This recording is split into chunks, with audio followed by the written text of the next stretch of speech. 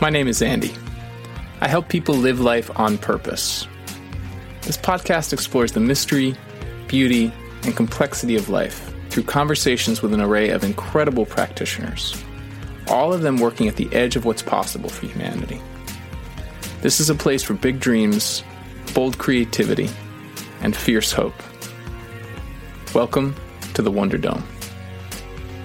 If you're inspired by this conversation and you'd like to see it reach more people, you can help the Wonder Dome take flight by sharing it with friends and colleagues, subscribing, giving us a 5-star rating, and best of all, leaving a glowing review.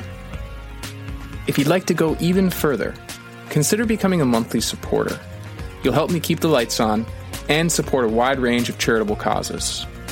You can learn more at mindfulcreative.coach. Thanks in advance for helping us inspire the world. My guest today is Ashley Munday. Ashley is the director of Thrive by Sweet Rush, which is a consulting firm based down in North Carolina. And she leads an expert team of culture and leadership consultants who help guide clients to create the vision and pathway to human-centered cultures, places where the thriving of every team member and the connection to purpose of every team member becomes the beating heart of whatever else that organization does in the world. Ashley's career over the past decades has been really incredible. And she and I dive into the question of purpose and how purpose sits at the center of our life, of the work that we do in the world, of the communities and organizations that we're a part of. As you'll get from this conversation, she's just a deeply dynamic, life-loving person who has spent so much of her life's work deepening into these questions of what it means to thrive in the world and how purpose can help serve as an anchor for our thriving. If you're curious at all about what it looks like to transform cultures on an organizational scale, Ashley co-authored a paper on just that topic, and we'll include a link to that in the show notes for this episode. But whether or not you care about that, I hope that you take away the power of falling in love with life, the power of asking the questions that most of us simply aren't given permission to ask or not given the invitation to ask. And even if a part of us feels called to, feels curious, we're in spaces where it just doesn't seem relevant. And Ashley makes a beautiful case for the deep, fundamental, foundational relevance of asking the big questions of purpose and meaning. So, let's get settled in and hear what Ashley has for us. Hi, Ashley. Welcome to the Wonder Dome. Thanks, Andy. It's great to have you here. So great to be here on this rainy, cold day in Asheville, North Carolina. Yeah, we've got kind of it's been weird up here in Boston. We've had like 40, 50, 60 degree days, and then suddenly it was 10 degrees, and now today it's back up in the 40s again. So it's kind of gray and cloudy and a little windy outside, but good day to be inside talking to an interesting person. So happy you're here with me. Yeah, I agree. And I love maybe the place I think I want to start has something to do with this idea of coincidence or synergy. Like we were kind of touched on that a bit before we started recording, and we touched on it because one, we have this really wonderful surprise mutual connection with Chris Colbert, who's used to be the director of the Harvard iLab, which is how I met him, and used to run be part of an ad agency where you worked, which is how you met him, and now hosts this great podcast called Insert Human, which is he's just doing awesome stuff in the world. And we didn't even know that, but we got connected because another guest on my show, Max Clow, this amazing spiritually grounded leader, said, you got to talk to Ashley. So I sort of said like, wow, Max is saying this and she knows Chris. And then here we are, like that was it. Now the universe has brought us together. And I would just love to, and you like sort of said, yeah, that I pay attention to that. When I hear about someone or something more than once from multiple places, I pay attention to that.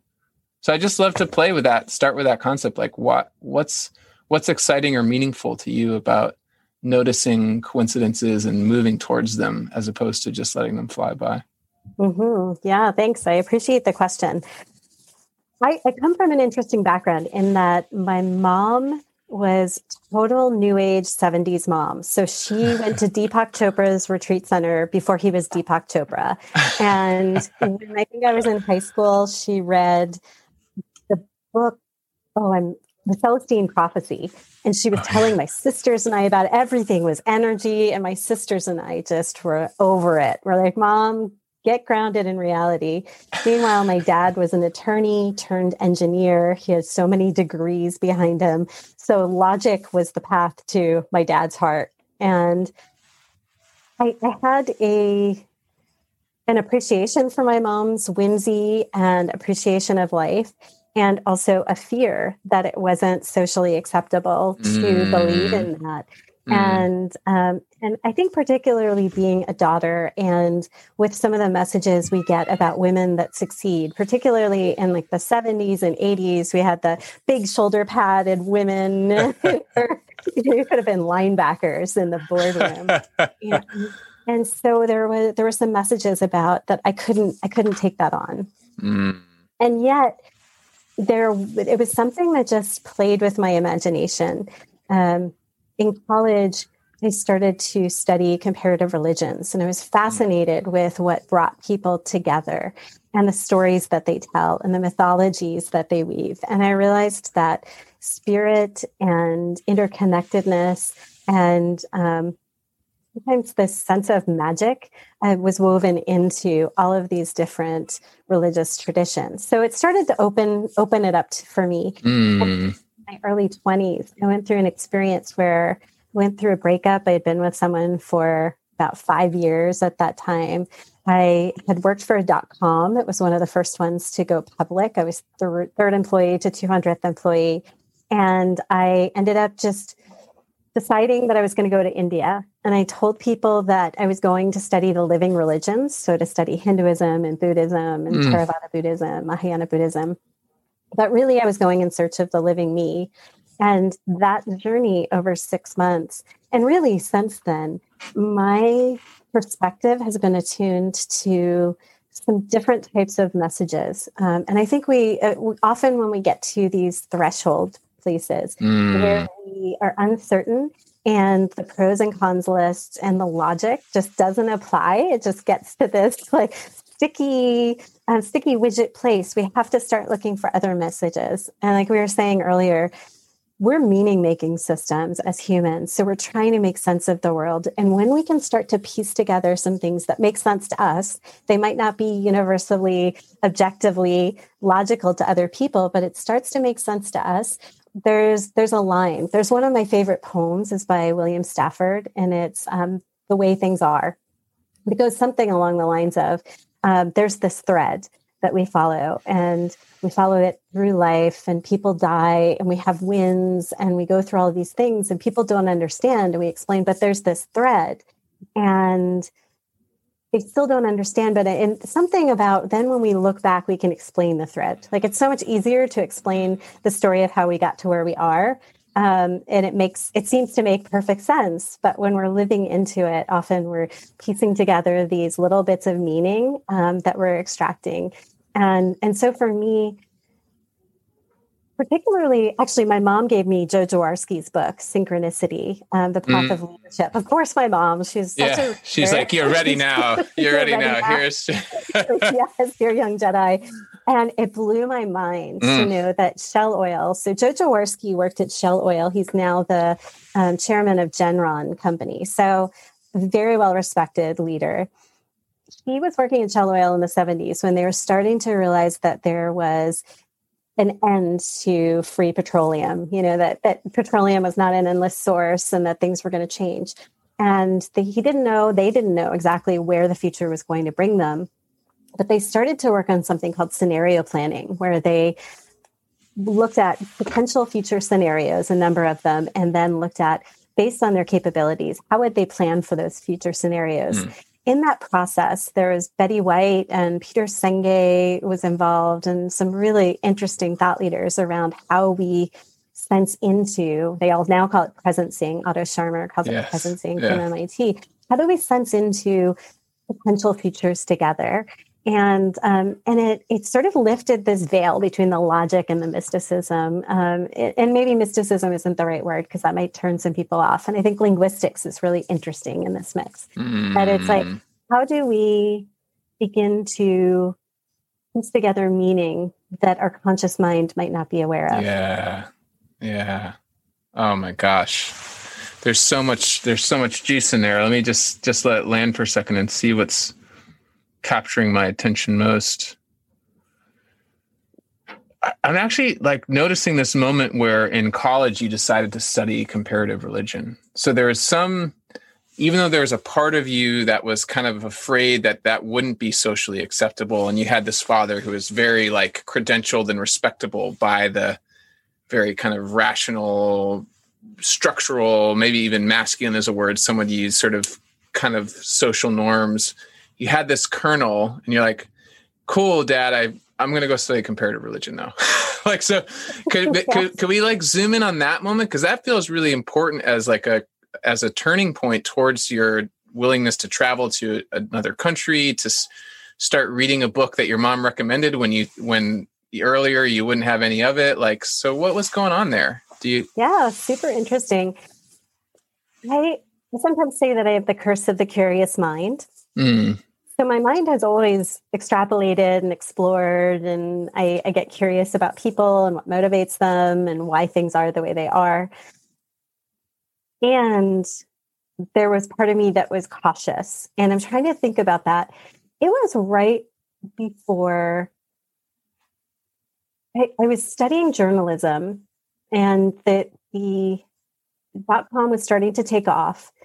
And I remember my energy around journalism was waning, whereas my curiosity and the energy that I had, I took a symbol myth ritual class, and I was fascinated. And I found myself challenging. There was the professor was working. I think he was working on his PhD. He's working on his dissertation, and so he was sort of trying it out on our class. And I just found myself being fascinated, and he would reference something and I would go read it. And at first it felt like a hobby, and then, but I never fully declared it as my major. So at that point I was still weighing the differences, and I got to a point where things felt unbearable and I stepped away. But that same, like whether you call it the hero's journey or the heroine's journey, where I had a moment of realization, of questioning. Like I can remember I had a great career, and I left and I was studying mediation and a number of different group process methodologies. And I told my dad I was creating a consultancy to work with team dynamics. And I called it, it's so funny, I'm blanking on the name. I'll come back to that. That's so interesting that I don't even remember the name of my own. Wow, yeah, because you've just been on this like journey since, yeah. Yeah, so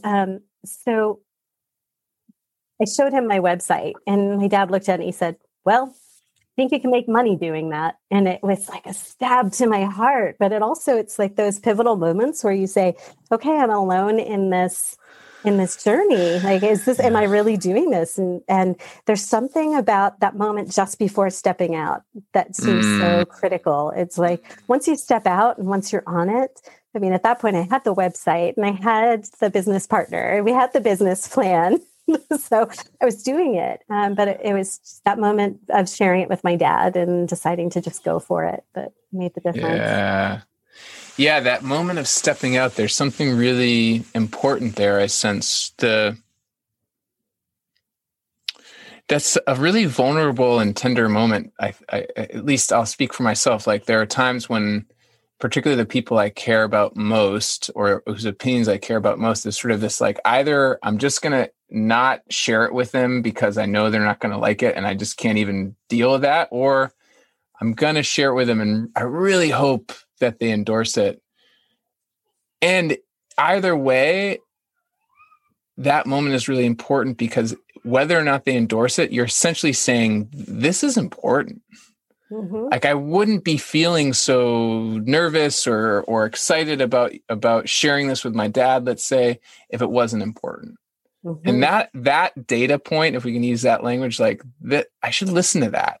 that this is clearly really important to me, because if it wasn't, I really wouldn't care whether or not my dad cared if I could make money around it. I'd just be like, oh yeah, this is a thing. But I just like love that you went on this journey from myth to group process, and clearly there's like connections there that you wouldn't have found if you hadn't listened to that moment first with your professor, and then that moment of like sharing with your dad. And I wonder, what does that bring up for you as you just notice the kind of like importance of those moments? Those, I think you call them threshold moments or threshold times. It's all of I think that there's a tipping point where we experience heightened state of, I'll call it arousal, which sounds risque, but actually it's just when our energy rises up, when we actually feel activated. And I work with executive leadership teams, and I've worked with a global innovation team, and I've seen how certain people around their own disciplines, I feel energy, which is so ironic that I'm using my mom's language, but I feel their energy pick up. And I think when we feel our energy pick up around certain topics or certain ways of being or certain ways of interacting, it's something for us to notice. And when we're not noticing it, that's where depression and anxiety can come into place, restlessness. So it's something that I'm always sensing into, even as I lead a consulting group now. I'm sensing into which clients are really the best fit for us, and where's my heart in this work, and what am I getting excited about, and what have I been excited about in the past. And even at this point in time, I feel this emergence happening in me that isn't fully defined yet, which is an uncomfortable place to be. Hilda Radner said it was delicious ambiguity. And I'm like, oh, I want I want something clear, but I'm sensing a shift happening in myself and with my group. And so that's the journey of being human, is working with that. I really want to co-sign and underline the power and magic that happens when you notice that heightened energetic state in yourself and in others. That is something I think everyone has access to that awareness to varying degrees. It's like a non-rational yet very clear, oh, this person's with me, or this person's excited, or this person has something to say right now, and like I need to let them say it. There's something there that's really amazing. Yeah, a big part of the work that I do with teams is to develop self-awareness. So if we notice, like I notice for myself, right now I have a number of different dynamics going on. We're in between nannies. I'm like, so my own sense of internal regulation is slightly off, but I'm noticing what that feels like to me. At the same time, if we're aware, or if we can center ourselves and be aware of our own patterns and do some work to ground ourselves, it could be as simple as looking at pictures of places that you love to go, breathing for a few minutes. Then when we show up with another person, we actually are accessing more of our awareness of another person, of the emotions, the energy that they bring, and we can observe it.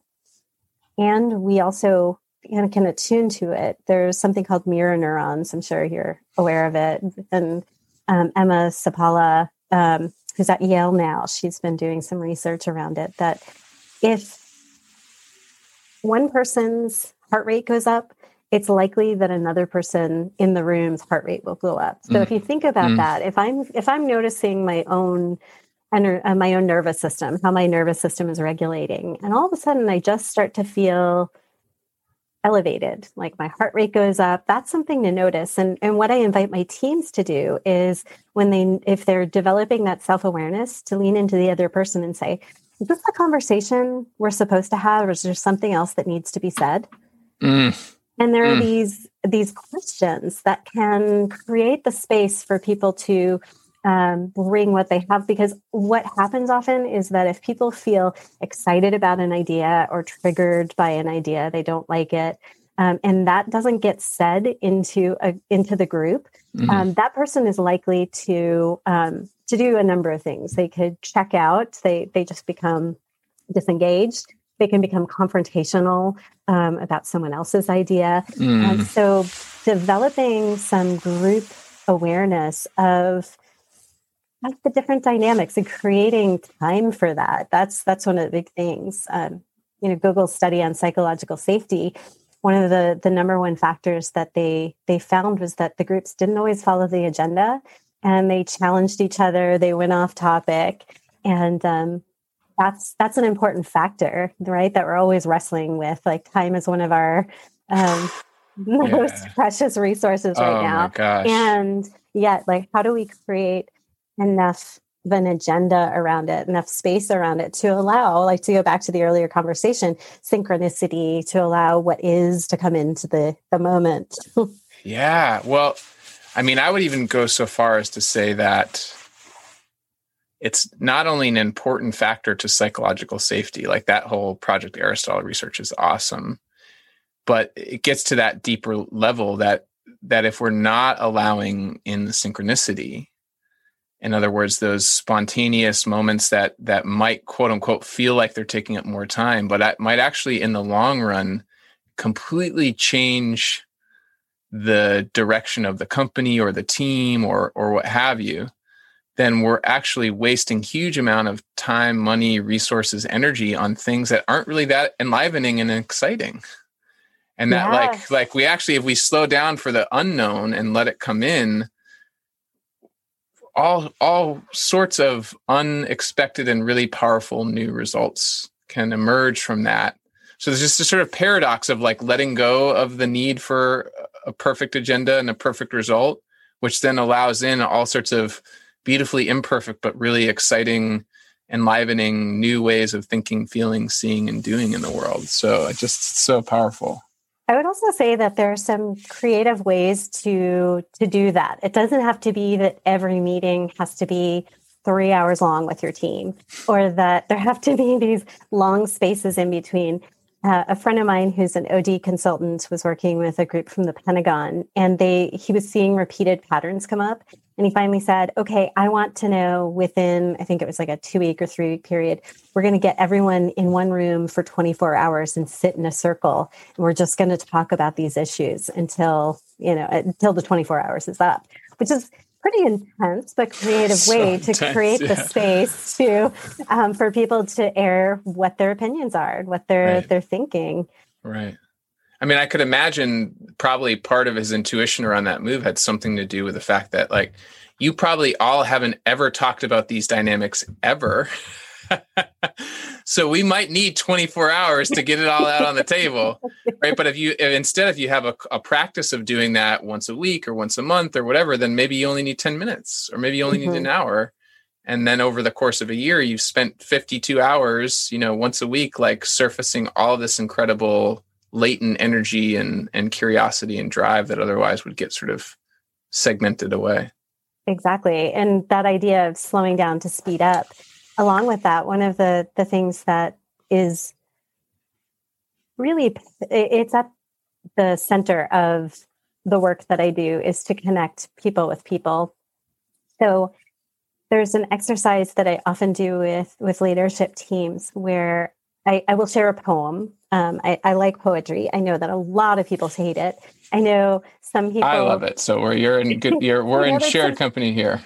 I often will say, how many of you like poetry? And you might get like 70-80% of the people that raise their hands. And I'll say, well, 10% of you just lied, because I know that there's some people that think that they should like poetry. But the reason why I'm using it is that it takes us out of our typical ways of thinking, our neurotypical ways of thinking, where we have the neurons that wire together, fire together, right? So we just we're habitual creatures. So we just, not only do we do the same things over and over again, unless we have intention and a plan and some accountability, typically, we need to be intentional about expanding our minds. One of my teachers was a a movement therapist, and she said, we're so used to moving in fast, upright, and forward ways.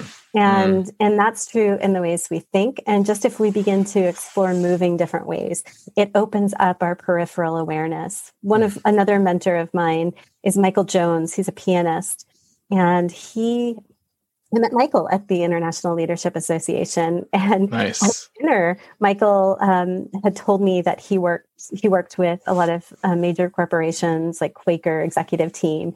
And he would have them lay under his piano. He would have them bring in a Steinway. And he said the difference of how leaders relate after they've had an experience that it almost it pierces the veil of this way of being and the ways we interact and the typical well-trod ways of talking. When they hear this music, it actually transforms the way they show up. So I use a Rilke piece, and it's A Man Stands Up During Supper. Share it with you to the best of my ability of remembering it. But it's, do you want to take a moment to find it so you can have it, or literally, sure.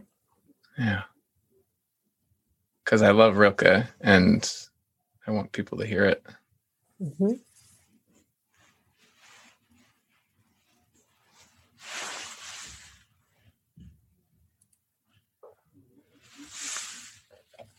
So it's A Man Stands Up During Supper. Sometimes a man stands up during supper and walks outdoors and keeps on walking because of a church that's somewhere in the East, and his children say blessings on him as though he were dead. And another man who remains inside his own house stays there, inside the dishes and in the glasses, so his children have to go far out into the world toward that same church which he forgot. So the way I interpret that is that sometimes we're doing the most ordinary thing. And this is actually goes back to like India and so many different pieces we've touched on. We're doing the most ordinary thing. We're getting up or putting on our pants one leg at a time. And we just feel this pull for the church, this calling that's far away. You know, it could be metaphorically far away. You're an accountant and you're like, oh, I want to be an actor. So it doesn't have to be literally going to India. But you feel a calling and people think you're crazy. My dad saying, oh, well, if you think you can make money at that. So people don't necessarily understand it. They say, well, you know, you've basically given up this life that you've created for yourself. And then other times, our sense of purpose is defined by our parents and our grandparents. The way we operate, Bert Hellinger has this great work about family systems. We naturally want to serve those that came before us. No matter what our relationships are like with our parents and grandparents, we're trying to live better than them. We try to live better than their legacy. And for some people who have parents and grandparents that accomplished great things, they could have run companies or created foundations. Or as one leader told me, his father was a bus driver, and he would look every single passenger in the eye when he got on the bus and would say, good morning. Good evening. Nice to see you. And he was respecting the dignity, and that level of dignity and respect for another person, for an executive who's very busy. It was something that he held on to as a colonel. So again, that's his way of paying tribute to the legacy of his father.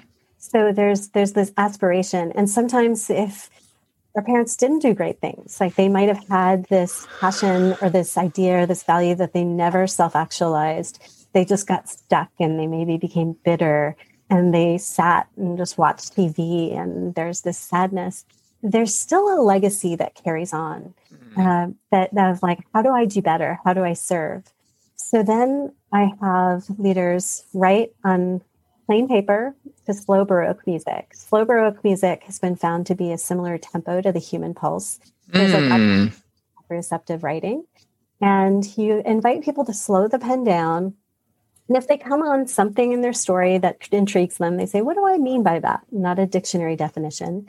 And the question I ask them is to reflect on a time when they've felt their own purpose. So that sense of flow, that sense of unstoppableness, the sense of like, oh, this is so good. Like I would pay someone to do this.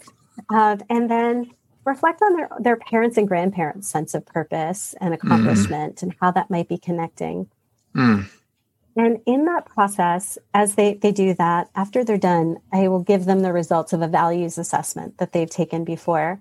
Now, typically, if I talk about values without some storytelling involved, people go to a very cognitive place. So in the example of that executive whose father was a bus driver, for a long time, he was telling people, respect is what matters to me. And some people were challenging that because what his behaviors looked like didn't match up with their own definition of respect. But once he shared that story, there was something fundamentally that shifted in people. They saw him differently and they saw his father in him. So I'll give them the results and I have them circle the values that showed up most strongly in their stories. And then to pick ones that really stick out to them as values that they want to weave into their life more fully. And then they write down the values, beliefs that they have about that value, and some actions they want to take to live that value at work. Then I have them share in pairs. I find that sharing in pairs and the numbers of people that share together unlocks the psychological safety. When someone writes by themselves, once I put something down on paper, I am seeing my own truth, and I can decide how much of that to share. And I tell people, you can share some of your story, all of your story, none of your story. Your story is your story. For some people, their stories are very vulnerable for whatever reasons. And if they felt that fear, in fact, don't share it until they really have checked in with themselves and they feel comfortable to bring that to the group. Because sometimes if people overshare, they can go through a sickness, like a fear. And there's a little vulnerability hangover. Exactly. So to check in, but then to share their values and their beliefs, the behaviors, and some of their stories. Invariably, most people share even just a bit of their stories in these pairs. And there's a safety in sharing with one other person. And you also can't hide when there's only one other person. So those two people share, and I've seen this again and again and again. And there's a life that's born when people share their stories. Because there's an integration. There's so much than what we present at the surface of our logical story, the thread that we tell off the top of our heads versus when we're invited into a poem or listening to music. And we access different parts of our story and our emotion. And when we come alive, other people can feel that. It goes back to the mirror neurons, and there's an activation that happens. And then we bring people back into the group, and we have people, before they come back to the group, that the pairs commit to the actions that they're going to take. And before they leave their pair, they commit to a time within 2 months that they're going to check back in.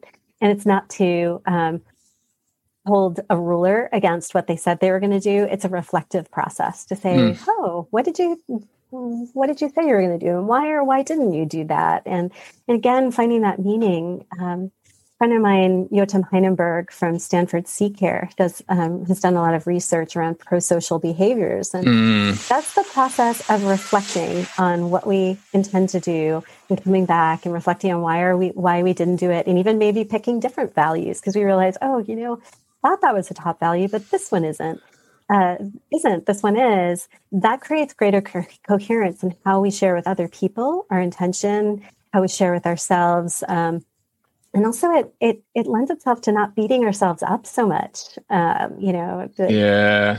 then we come back to the group, people share, and I've seen it with a number of different really high level corporate 1000s, Fortune 1000s, executive teams. And no matter who it is, people have stories to share. And when they start to see that, it fundamentally changes the way that they relate to one another. And when they're working on other problems, what comes up becomes less personal.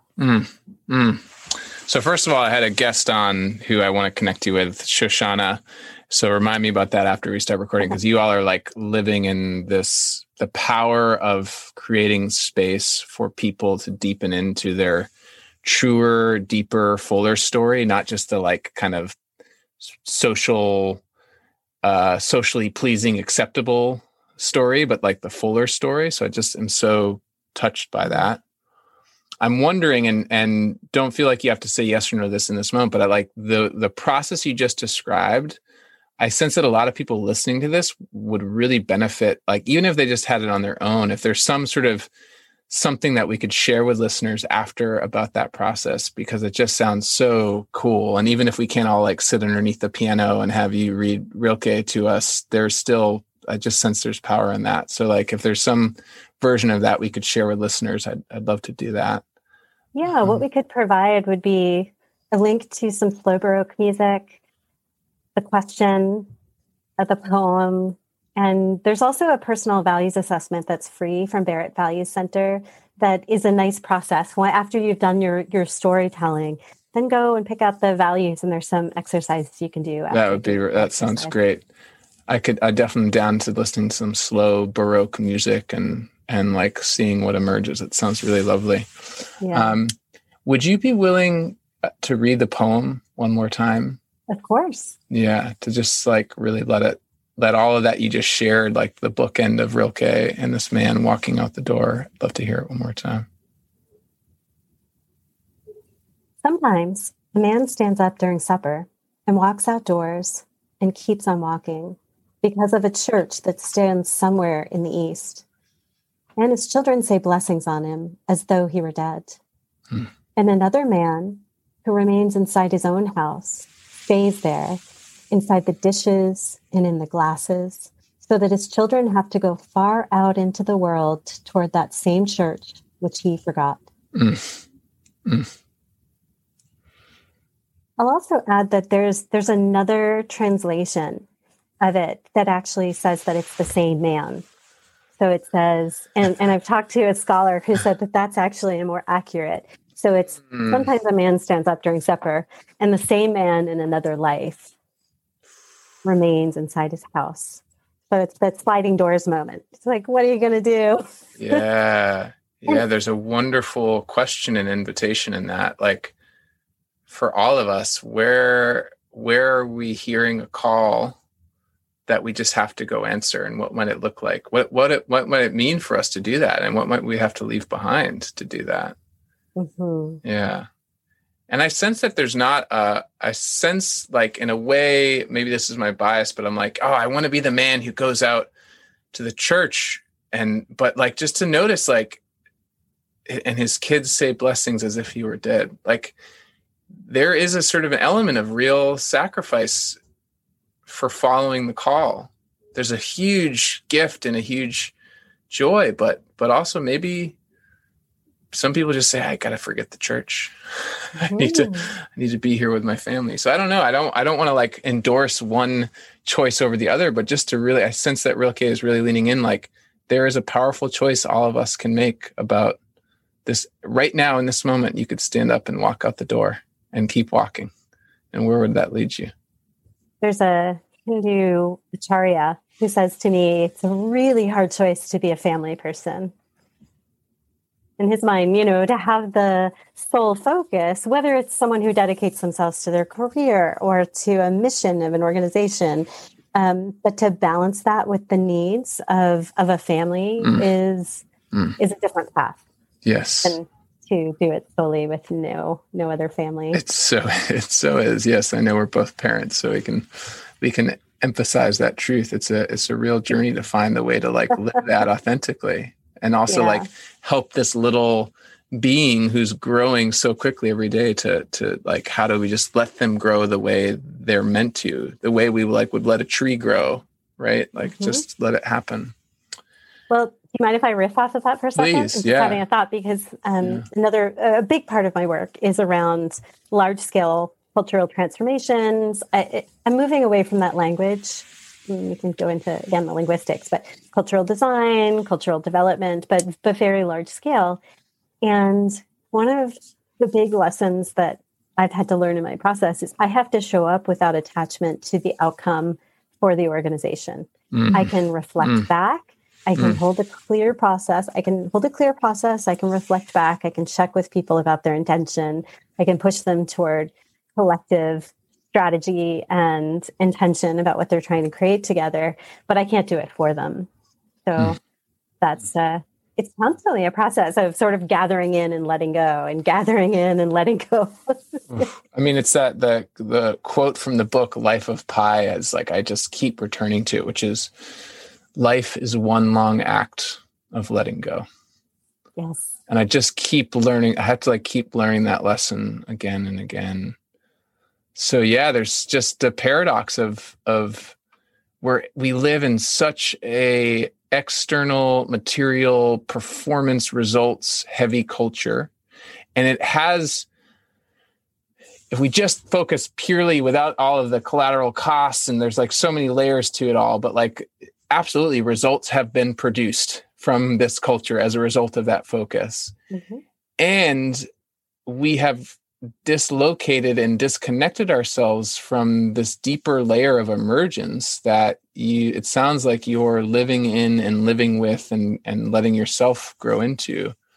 And I want us to tune that up. What are you noticing? It's a both and it's sort of like surfing. It's like always like checking the metrics and checking in and checking and finding the right cadence is important for that. One global innovation team that I worked with, they put their best and brightest on this team, and they'd all gone through IDEO design thinking training, which IDEO's training and how they approach design thinking is wonderful. And yet it wasn't enough for this group to really drop into collaboration and empathy and to do it in a way where they weren't just pushing toward performance in every moment and defending their territory. So it took 2 years, but after 2 years, they got to the point where they had line of sight to several $billion business models through co-creating with clients. So, those things can go hand in hand, and it can be predictive. One of my yoga teacher's sister, Montessori teacher's sister, says, like, how much do companies pay you to recognize that when people get along and listen to each other, they can be more effective? But then it's like anyone who's been in a family, like, I think that the fear is that we'll get stuck in one another's dysfunctional patterns and that we won't get anywhere. Yes. And so it's an interesting process. And so that process of setting it up so people can see the quick wins as well as like the stretch areas for them. There's a play in there that I was working with. I love that surfing metaphor. Yeah, the deeper work allows for the visible work to emerge. The results that we can see. So there's nothing wrong with results, but there's maybe an invitation to say, look, I know you care about results, and maybe you see me over here as trying to steer you away from that, or to bring you into the sort of complex emotional territory that's going to be too messy and too mucky and not worth it. And you could just go hole yourself up back in your office and get the work done. But it's amazing to imagine. And like, what if we could do that socially, politically, culturally? What lines of sight might we get for our species, for our nations, for this planet, if we could somehow find a way to soften into some of the wisdom and relational work that you're bringing at scale? It's really exciting for me to imagine. Well, I'm by nature an optimist, and I'm a systems thinker. And I had this interesting experience in my life where I was working at Barrett Value Center, and we were asked by a think tank consultancy in Iceland to conduct a national values assessment. And we conducted it in August of 2008, and I met Richard Barrett in the Icelandic, in a hotel in Iceland. And he was going on the national news, and he said, I just got these results. They're not good. And I don't know what I'm going to say. And basically what it was showing was high levels of perceived dysfunction. And 2 weeks later, the economy collapsed. And the CEO of this think tank was friends with the president of Iceland. And she said, how did they know? How did they see? Because what Richard ended up saying on the news was, if you were a company, we would think you might be on the edge of economic bankruptcy. But as a nation, we have seen that you can sustain higher levels of dysfunction. And then the economy collapsed. But we designed national assemblies to talk about rebuilding trust. So again, it's that sense of shared meaning making to reach across. In Iceland, people are fairly homogenous, but we had people of different ages from different socioeconomic groups within Iceland. And similarly, in Latvia, we did a national values assessment. And Latvia, the ethnic Latvians and ethnic Russians have been at odds for hundreds of years. And power has gone back and forth between Latvians and Russians. And it's almost like Democrats and Republicans in the US. Every issue is just charged with rhetoric and charged with political party, partisanship. And what we found were that the desired culture values in Latvia were the same between ethnic Latvians and ethnic Russians. So what I remember most specifically was care for the elderly. And the group we were working with had town hall meetings across the country. And they said, we don't want to hear the typical party rhetoric. We want to hear specific answers about each of these things that you're desiring for the future of your country. So in the case of care for the elderly, they said, how do you want to, tell us about your parents, tell us about your grandparents. How are they struggling? What do they need? And they compiled that. And similarly in Iceland, toggling back and forth, they took the input from the National Assembly and they aggregated it into software. And so they're able to see the most popular results and themes, and they use that to revise their constitution. So there are ways that we can involve people in conversations at scale and distill it to something that's more meaningful and actionable than getting stuck in these particular strategies that any particular group might have. That's so cool. Wow. Thank you for sharing that.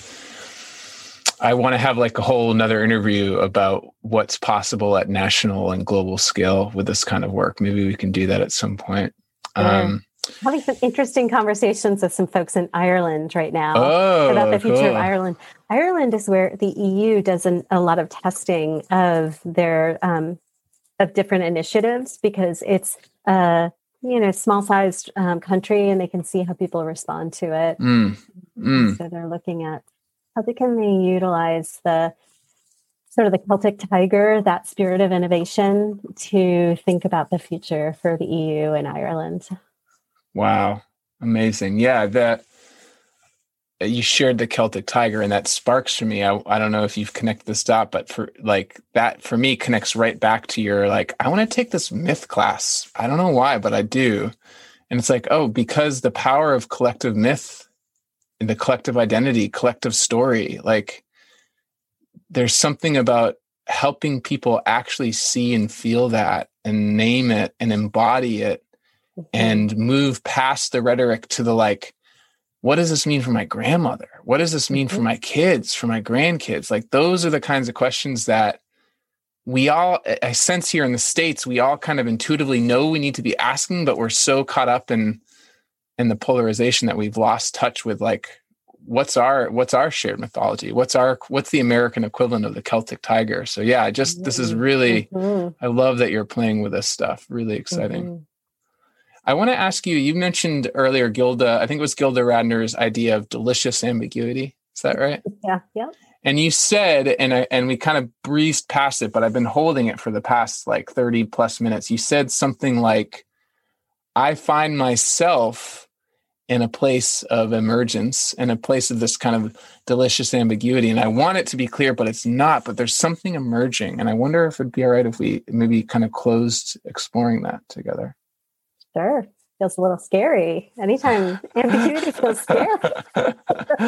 Yeah. Well, I had a part of me sense that it was I'm not, maybe this isn't the right place for that. And if you'd rather just name it and let it be, I'm fine. But I sense there's something interesting, meaningful there that might at least serve us in our conversation and maybe serve those who are also listening.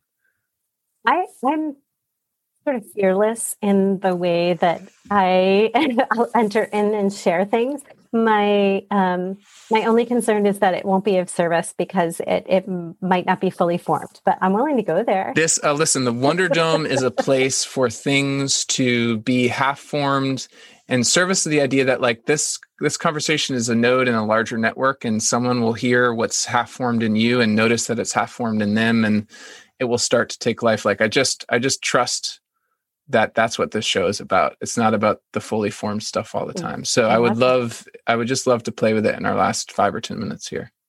Sure. you have a specific question, or would you like me to? Well, maybe we could take a moment to sense into it. You named it. You're like, I'm aware of this emergence of this delicious ambiguity, and a part of me wants to kind of retreat from it or wants clarity. But yeah, first of all, how are you aware of it? What's telling you that something's emerging? One is having a strong sense of what I call feeling allergic to certain things, where it's like things that were bearable before suddenly become unbearable. Certain meetings or dynamics, it's not that I'm having a big pushback around it. It's just that I don't find myself being interested to engage in it anymore. So that it's sort of this before new things emerge, and I hadn't thought about it in this way. It's like I have to let go of the leaves. I have to go through my autumn. I have to drop some things away to, in fact, to make space for other things to emerge. There also is, I have a sense that I'm at this place in my career. I think being in my mid-40s is really interesting, right? I have tools, I have experience, I've been successful in a number of things. And it's easy to get caught up in the doing and the serving other people's expectations. And even for ideas and visions that I created visions and people have embraced them, and they've taken shape, and people are putting it into action and operationalizing it. And one thing that I know about myself is I'm an initiator. I'm not a sustainer. And once we start to get in that sustainment and operational, I have a mind to be able to analyze things. Like in the Hogan assessment, he said I'm like only 6% of the population or 8% of the population can think big ideas and also really do create detailed plans. And so I noticed that sometimes people get very attached to the fact that I can create detailed plans and create clarity.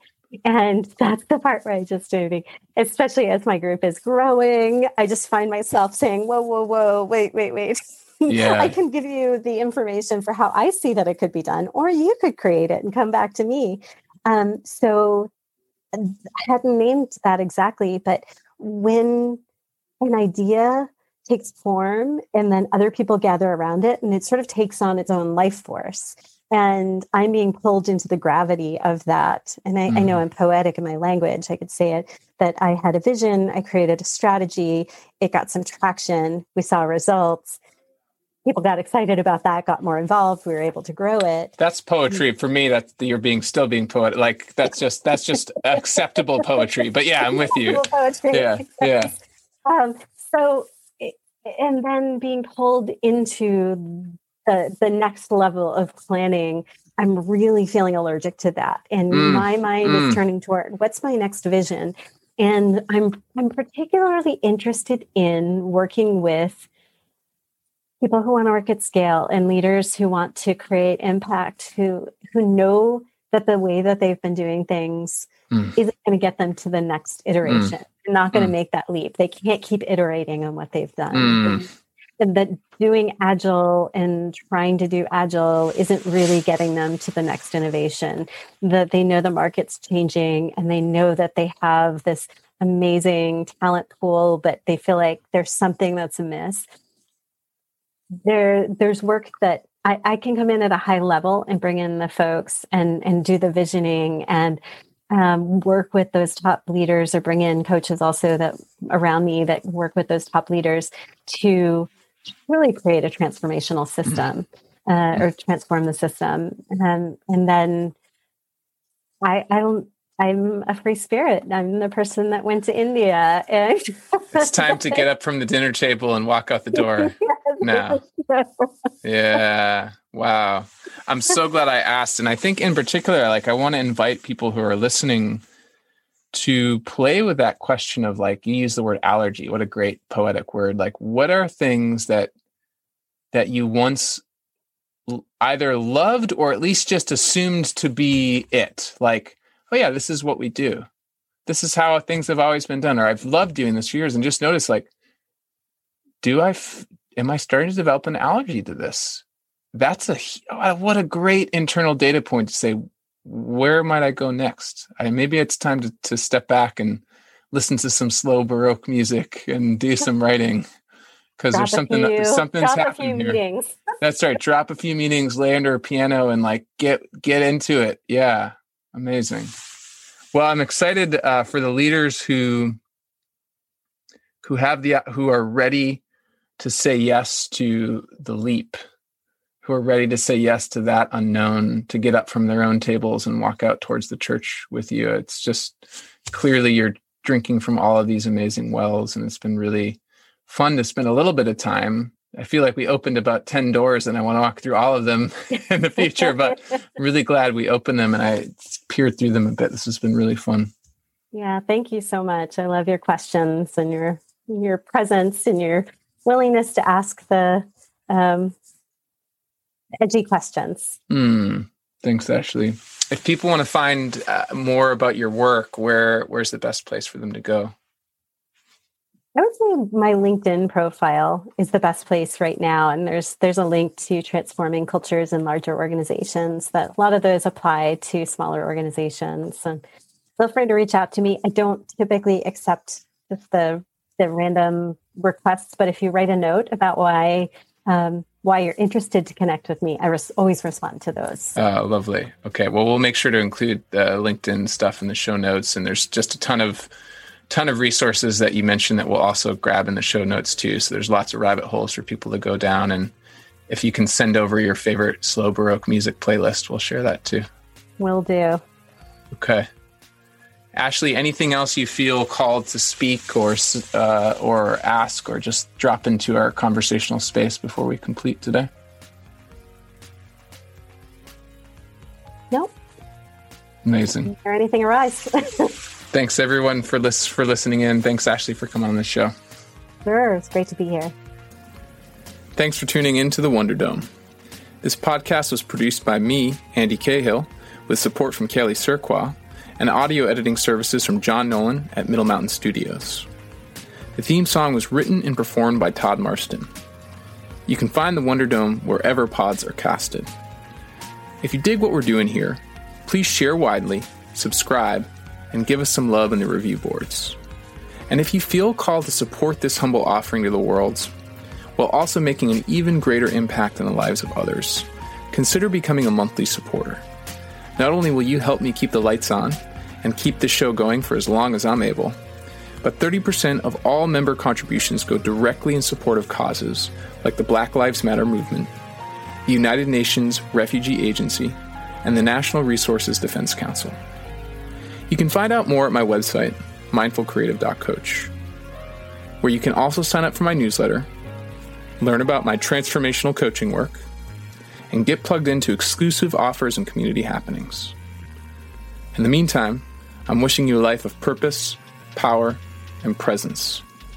We need you now, more than ever.